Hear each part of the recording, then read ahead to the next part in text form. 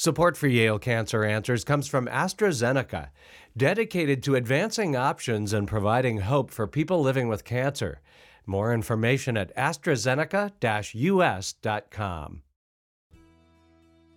Welcome to Yale Cancer Answers with Drs. Anish Chagpar and Stephen Gore. I'm Bruce Barber. Yale Cancer Answers features the latest information on cancer care by welcoming oncologists and specialists who are on the forefront of the battle to fight cancer. This week, it's a conversation about the impact of radon exposure with Allison Sullivan. Allison is an environmental analyst at the Connecticut State Department of Public Health. Dr. Chagpar is a professor of surgery at the Yale School of Medicine and the assistant director for global oncology at Yale Comprehensive Cancer Center. So, Allison, maybe you can start off by telling us what exactly is radon? Radon is a naturally occurring radioactive gas. Sounds pretty scary, right? It comes from the ground, from soil and rock, and it actually originates in uranium. And when uranium decays, it becomes radon gas that can seep into our homes. And it's the leading cause of lung cancer in non-smokers. So how does radon get into our homes? I mean, I know that people talk about testing for radon, and we're going to get into that later. But, I mean, if it comes from the ground and it comes from uranium, how much of that is there really in our homes? I mean, should we be worried about this? We should. We should worry enough that we want to do a test to determine whether or not we have elevated levels of radon in our home.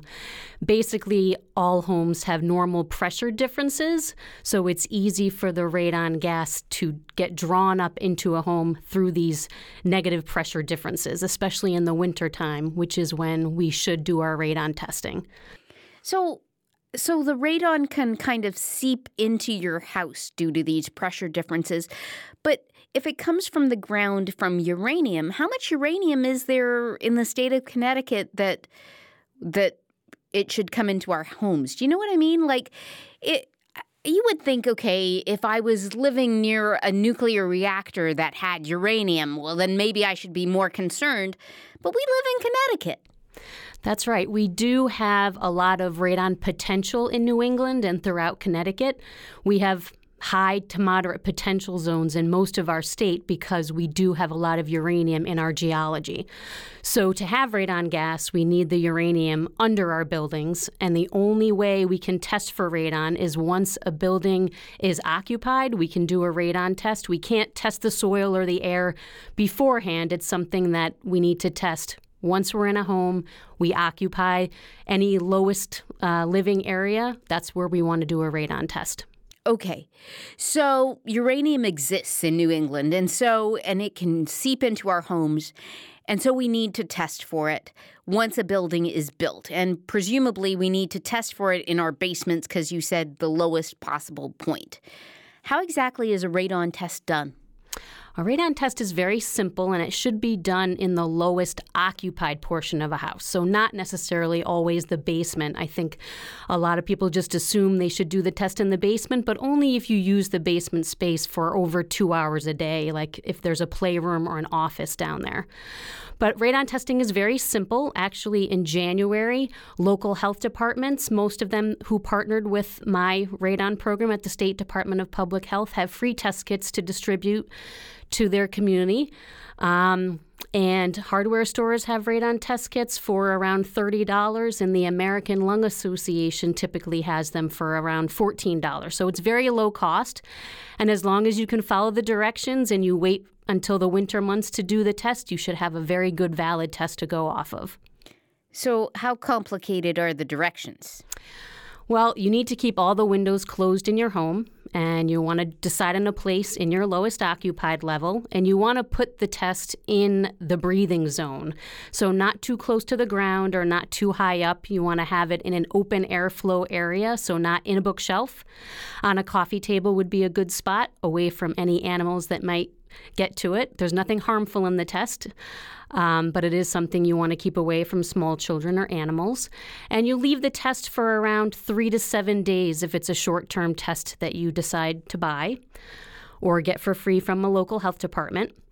And once you set it out, basically it's just leaving the test kit open, closing it when your test is done, and sending it to the analytical laboratory. And then within a week or so, you'll get a radon test result. Cool. That sounds easy enough. So what do you do with the result once you get it? Once you get your result, you will decide whether or not it's a level you're comfortable with in your home. The EPA, the Environmental Protection Agency, gives us an action level of 4 picocuries per liter of air. What the heck does that mean? Basically, at 4, that's considered a high level. So anything at 4 picocuries per liter or more, you would want to reduce that level with a mitigation system. Even levels between 2 and 4, you should consider mitigation depending on how you use the space, because no amount of radon is healthy, and you want to have it as close to average background as possible. So under 2 is really what you're shooting for in your occupied areas of your home, school, workplace, any building that you spend a lot of time in. And so let's say you do get a level that's above 2. What exactly is the mitigation like? Mitigation is simple, but it's something we don't suggest you try to do yourself, no matter how handy you are. We do have a list of qualified professionals on our Department of Public Health website. And in one day, they can install, it's called a sub-slab depressurization system, which is a mouthful, but it's basically a radon reduction system. And what it does is it's a PVC pipe with a fan attached, and it starts in your basement space from a hole. The PVC pipe starts and it runs along the outside of your home. So basically it acts as a vacuum. It sucks the radon from the source under your foundation and exhausts it above the roof where no one can breathe it in. So essentially you're trapping all that radon into a pipe and exhausting it above the roof instead of it accumulating in your home and having it be a problem for your lungs. So the pipe is installed entirely on the exterior of your home. It's not like somebody has to drill a hole through the foundation of your house. They do need to drill a hole in the basement space. It's a small hole where the PVC pipe will start, and they'll usually remove about a 5-gallon bucket worth of material from under the slab, because you want to have good communication for that vacuum to work. So that there is going to be a hole in the foundation, one suction point typically for each home. And then they're going to take that PVC pipe with an elbow and stick it on the outside and run it along the house. And typically the fan is on the outside of the home where, in case there's an issue with it, it's not going to leak into an occupied area. It's on the outside. And once you've figured out what this radon system is all about, you're going to start seeing them all over. It's very prevalent in Connecticut. I know on my street, knowing what one looks like, there's certainly at least 3 on my street. And it's something that you have to test for. If your neighbor has a high level of radon, that doesn't necessarily mean you do. It all depends on the dynamics in your home, whether you have that uranium underneath your foundation. So it's really something I suggest doing a test for, and not just during a real estate transaction. Because if you've only done a radon test during a real estate transaction, typically that's done in a warmer month of the year when it should be done in the winter. And unfortunately, it's a test that can be tampered with. So you definitely want to redo a radon test after you've bought your home and you have control of the environment and it's wintertime. That's when you want to do your radon test. Does the mitigation system that goes through with that small hole through the foundation, does that in any way kind of cause any problems with the foundation of the home? I mean, is it going to devalue your home when you go to sell it? Or in fact, is it actually going to be something that's a positive that your home has a radon mitigation system? It's definitely looked at as a positive because it's a problem that's been identified and is now fixed. Also, a lot of times these sub-slab depressurization systems can actually help moisture issues in homes too. So it is definitely an asset to have one, especially when you're thinking about how radon kills over 21,000 American citizens in the U.S. every year. We don't want to have any sort of added risk for lung cancer, and smokers are even at a higher risk. So it's definitely something that I suggest every Connecticut resident do a test in the wintertime after they've bought their home. How much does the mitigation system cost generally? It costs about $1,200, and it's something that every 2 to 3 years, if you have a mitigation system, you'd want to retest to make sure that the system's still working. It does have a visible alarm on it called a manometer, a little U-tube with liquid in it, and you can always look at that to make sure you're getting a pressure difference. So the U-shaped tube, if the liquid is higher on one side than the other, then you know you're getting a pressure difference.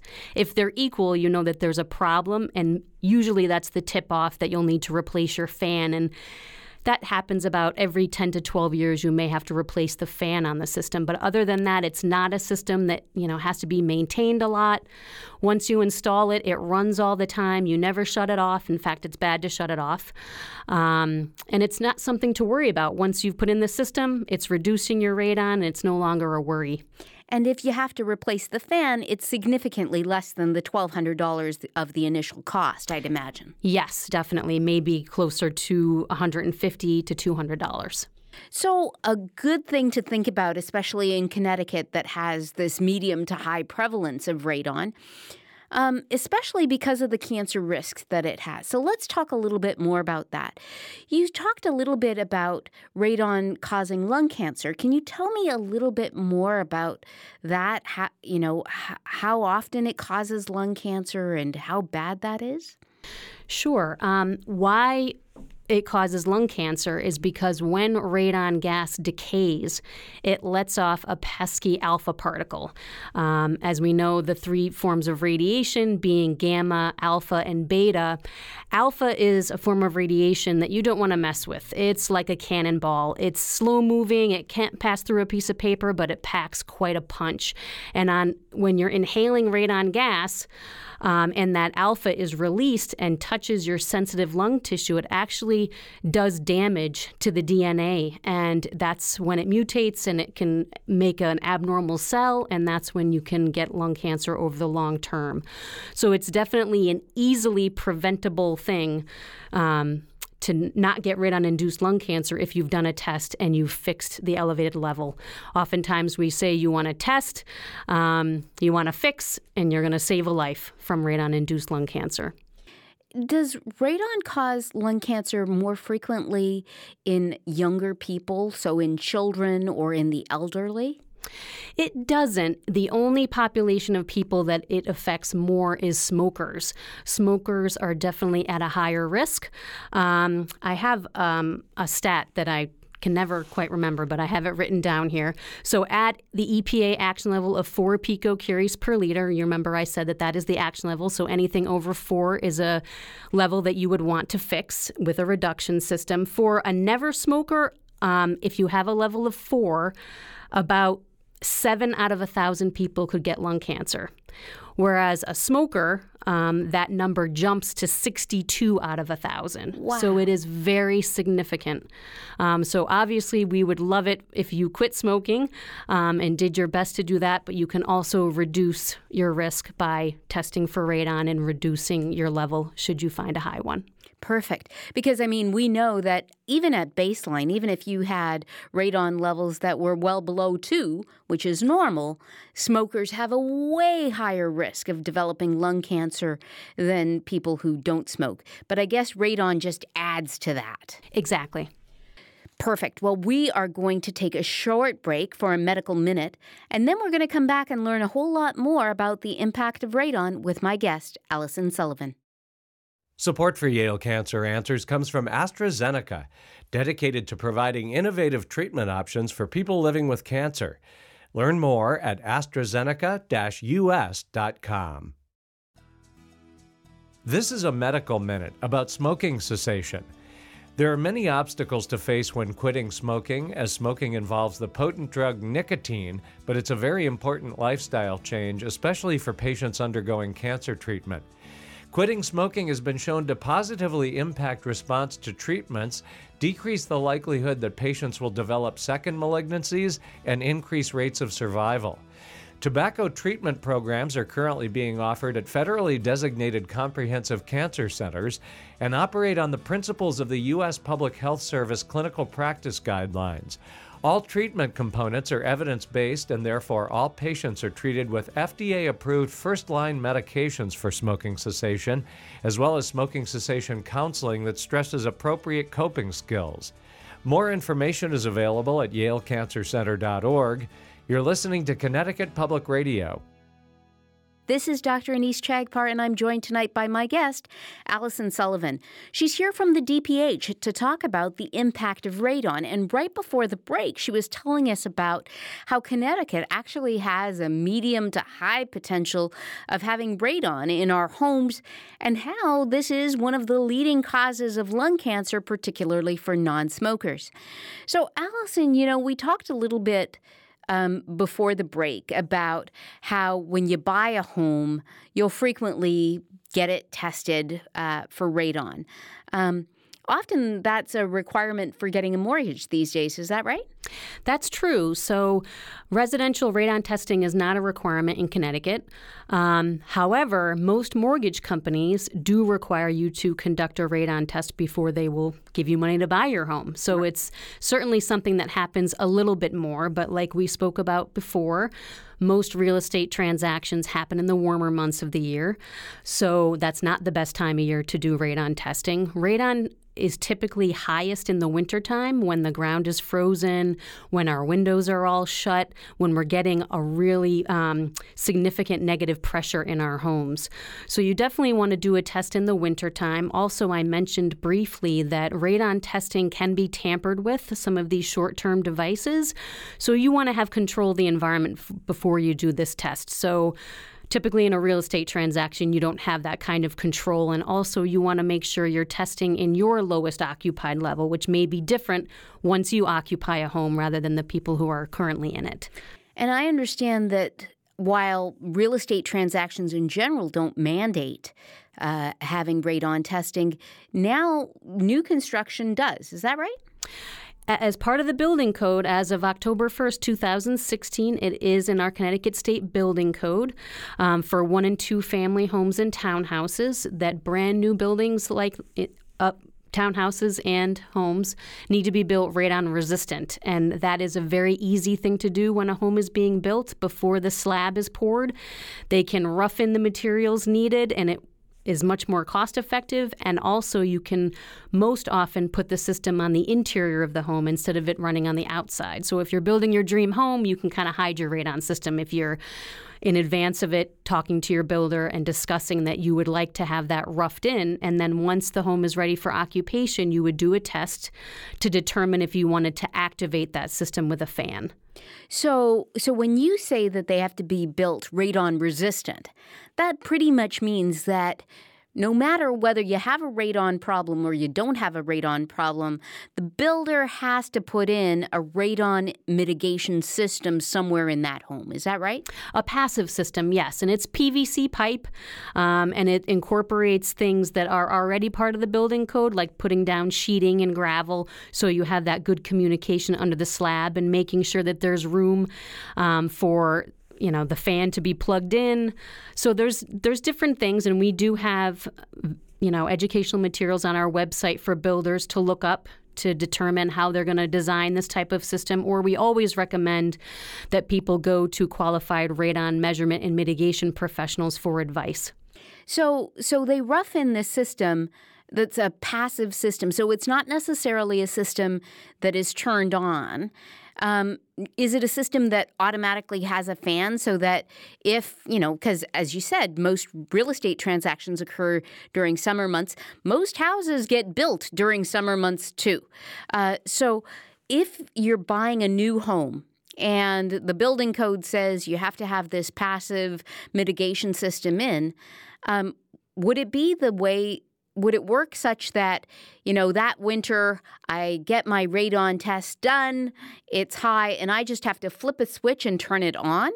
Or would it be that, oh, it's a passive system, so now I have to buy a fan and I have to get the fan installed and now I have to flip it on? You would do a test because if it's designed perfectly, which oftentimes, unfortunately, it's not because sometimes builders rough in these systems and they're not necessarily radon professionals. But sometimes when done correctly, a passive system can sometimes work without a fan to reduce your radon. But what you would want to do is your first winter in the home, you would test. If you find you have a level that you're not comfortable with, so whether it's between 2 and 4 or definitely over 4 and you want to fix it, you would activate that system with a fan, but it's something that, again, you would call a radon mitigation professional to help you install that fan and make sure that the passive system that the builder put in is designed properly to be able to use that roughed-in PVC pipe for your reduction system. So this is all great when we talk about our homes, and I think that we now have a good understanding of how we test in our home and how we can mitigate a problem if there is one. But we only spend about half the time in our homes sometimes. We spend a lot of time at work, at school. What about those places? How do I know that when I'm working in the hospital, that the hospital actually did a radon test and that I'm safe?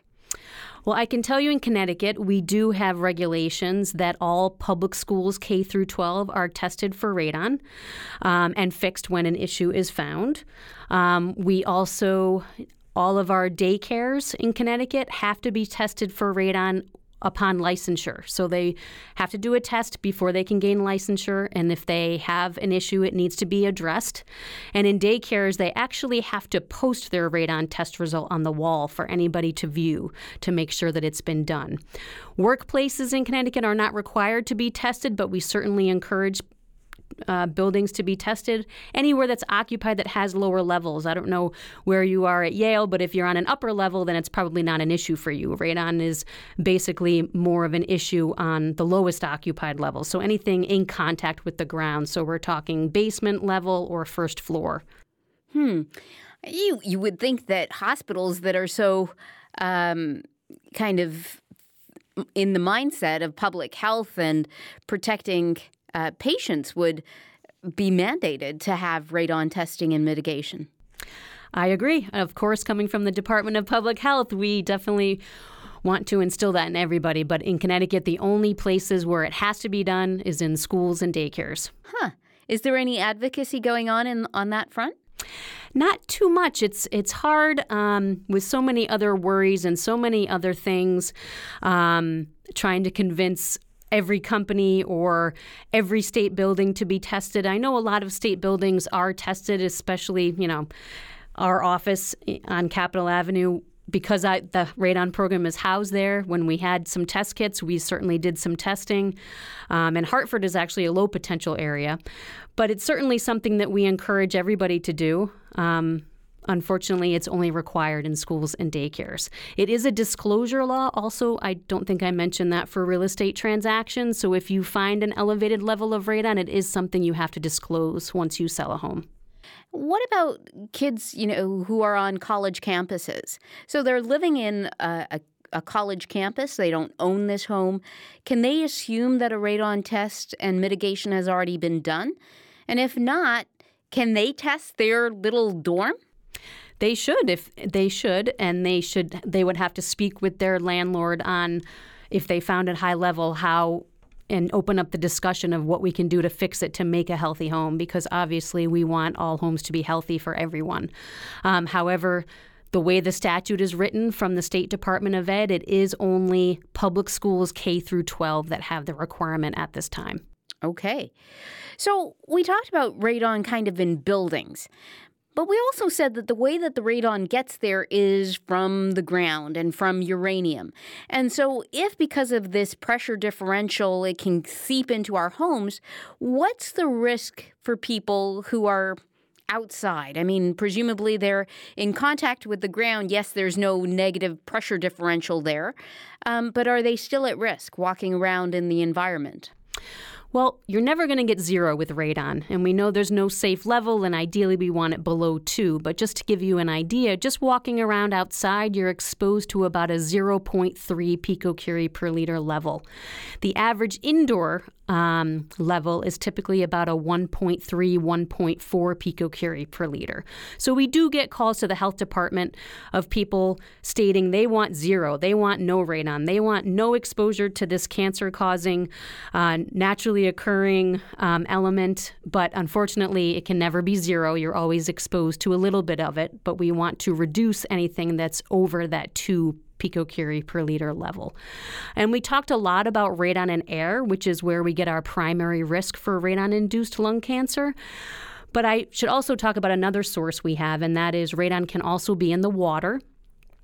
Certainly if you get your water from a private well source, this is something that you should do a test for as well. If you have done your air first and you've found a high level and you definitely want to fix it. Another avenue is if you're getting your water from a private well, you should also sample your well water for radon because it can also be in your water. It's not really ingesting the water that's the issue. It's still an off-gassing issue. So when you're showering or washing dishes, the water's agitated, radon gas can escape, and you breathe it in. So it's still sort of a radon and air issue, but a different source, not coming from soil gases. So if you get your water from a public system, in Connecticut, mostly we get that from a reservoir. So that's already off-gassing because it's surface water. But definitely if you are served by a private well, it would behoove you to also do a radon and water test. How does one do that? Presumably it's not the same test kit.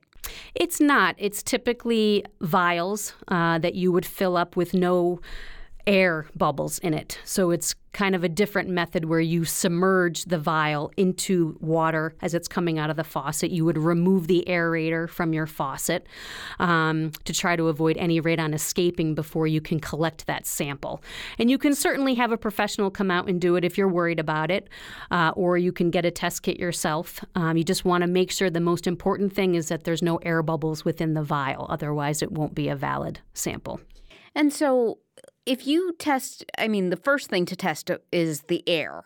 And if you have a high level, then presumably you're going to get a mitigation system. And even if you have a mitigation system, then you should still test the water. Is that right?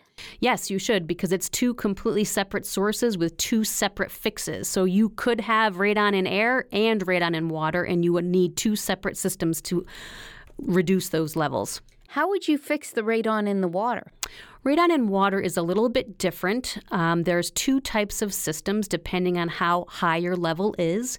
If you have levels over 5,000, that's when we suggest you mitigate. So if you have levels of radon in water, and definitely we suggest going off of 2 samples. So in other words, if you take 1 sample and you get your result, you want to confirm it with a second one and take the average of the 2 samples. So if your average is over 5,000, we suggest you mitigate. So levels between 5 and 10,000, you would put in a granular activated carbon system to reduce those levels. Anything over 10,000 picocuries per liter in the water, you would want to install an aeration system. And you can speak again to your qualified radon mitigation professional on what type of system is best for you. Radon in water tends to be a little bit more expensive than the radon in air. The granular activated carbon system can be around $3,000, whereas the aeration system is a little more money up front at $5,000, but less maintenance involved, no charcoal filters to clean out. So it's something that you would want to openly discuss with your professional that you decide to hire. But presumably this radon is getting into your water from this private well, let's say, that you have. And presumably the private well is getting the radon from the ground, which is where radon lives with the uranium and everything else that we talked about before the break. So why wouldn't it behoove us to mandate that the private well fix the problem at the source instead of having everybody who's using water from that source pay out these thousands of dollars for this mitigation system? That's a good question. the Environmental Protection Agency gives us the action level for radon in air at 4 picocuries per liter, but for water, there isn't an action level. There isn't a number to go off of. So with the Department of Public Health regarding radon in water, we have a guidance level, and our guidance is very protective because it's getting you as close to average background as possible. If you were to go to another state, that level could be the guidance level could be more like 10,000. It's different in every state. So it's very hard to have a mandated issue when there's not even an action level from the EPA to go off of. But certainly in your home, if you have radon in water, you would want to fix it with a mitigation system the same way you would want to fix the radon in air. Allison Sullivan is an environmental analyst at the Connecticut Department of Public Health. If you have questions, the address is canceranswers@yale.edu, and past editions of the program are available in audio and written form at yalecancercenter.org. I'm Bruce Barber, reminding you to tune in each week to learn more about the fight against cancer here on Connecticut Public Radio.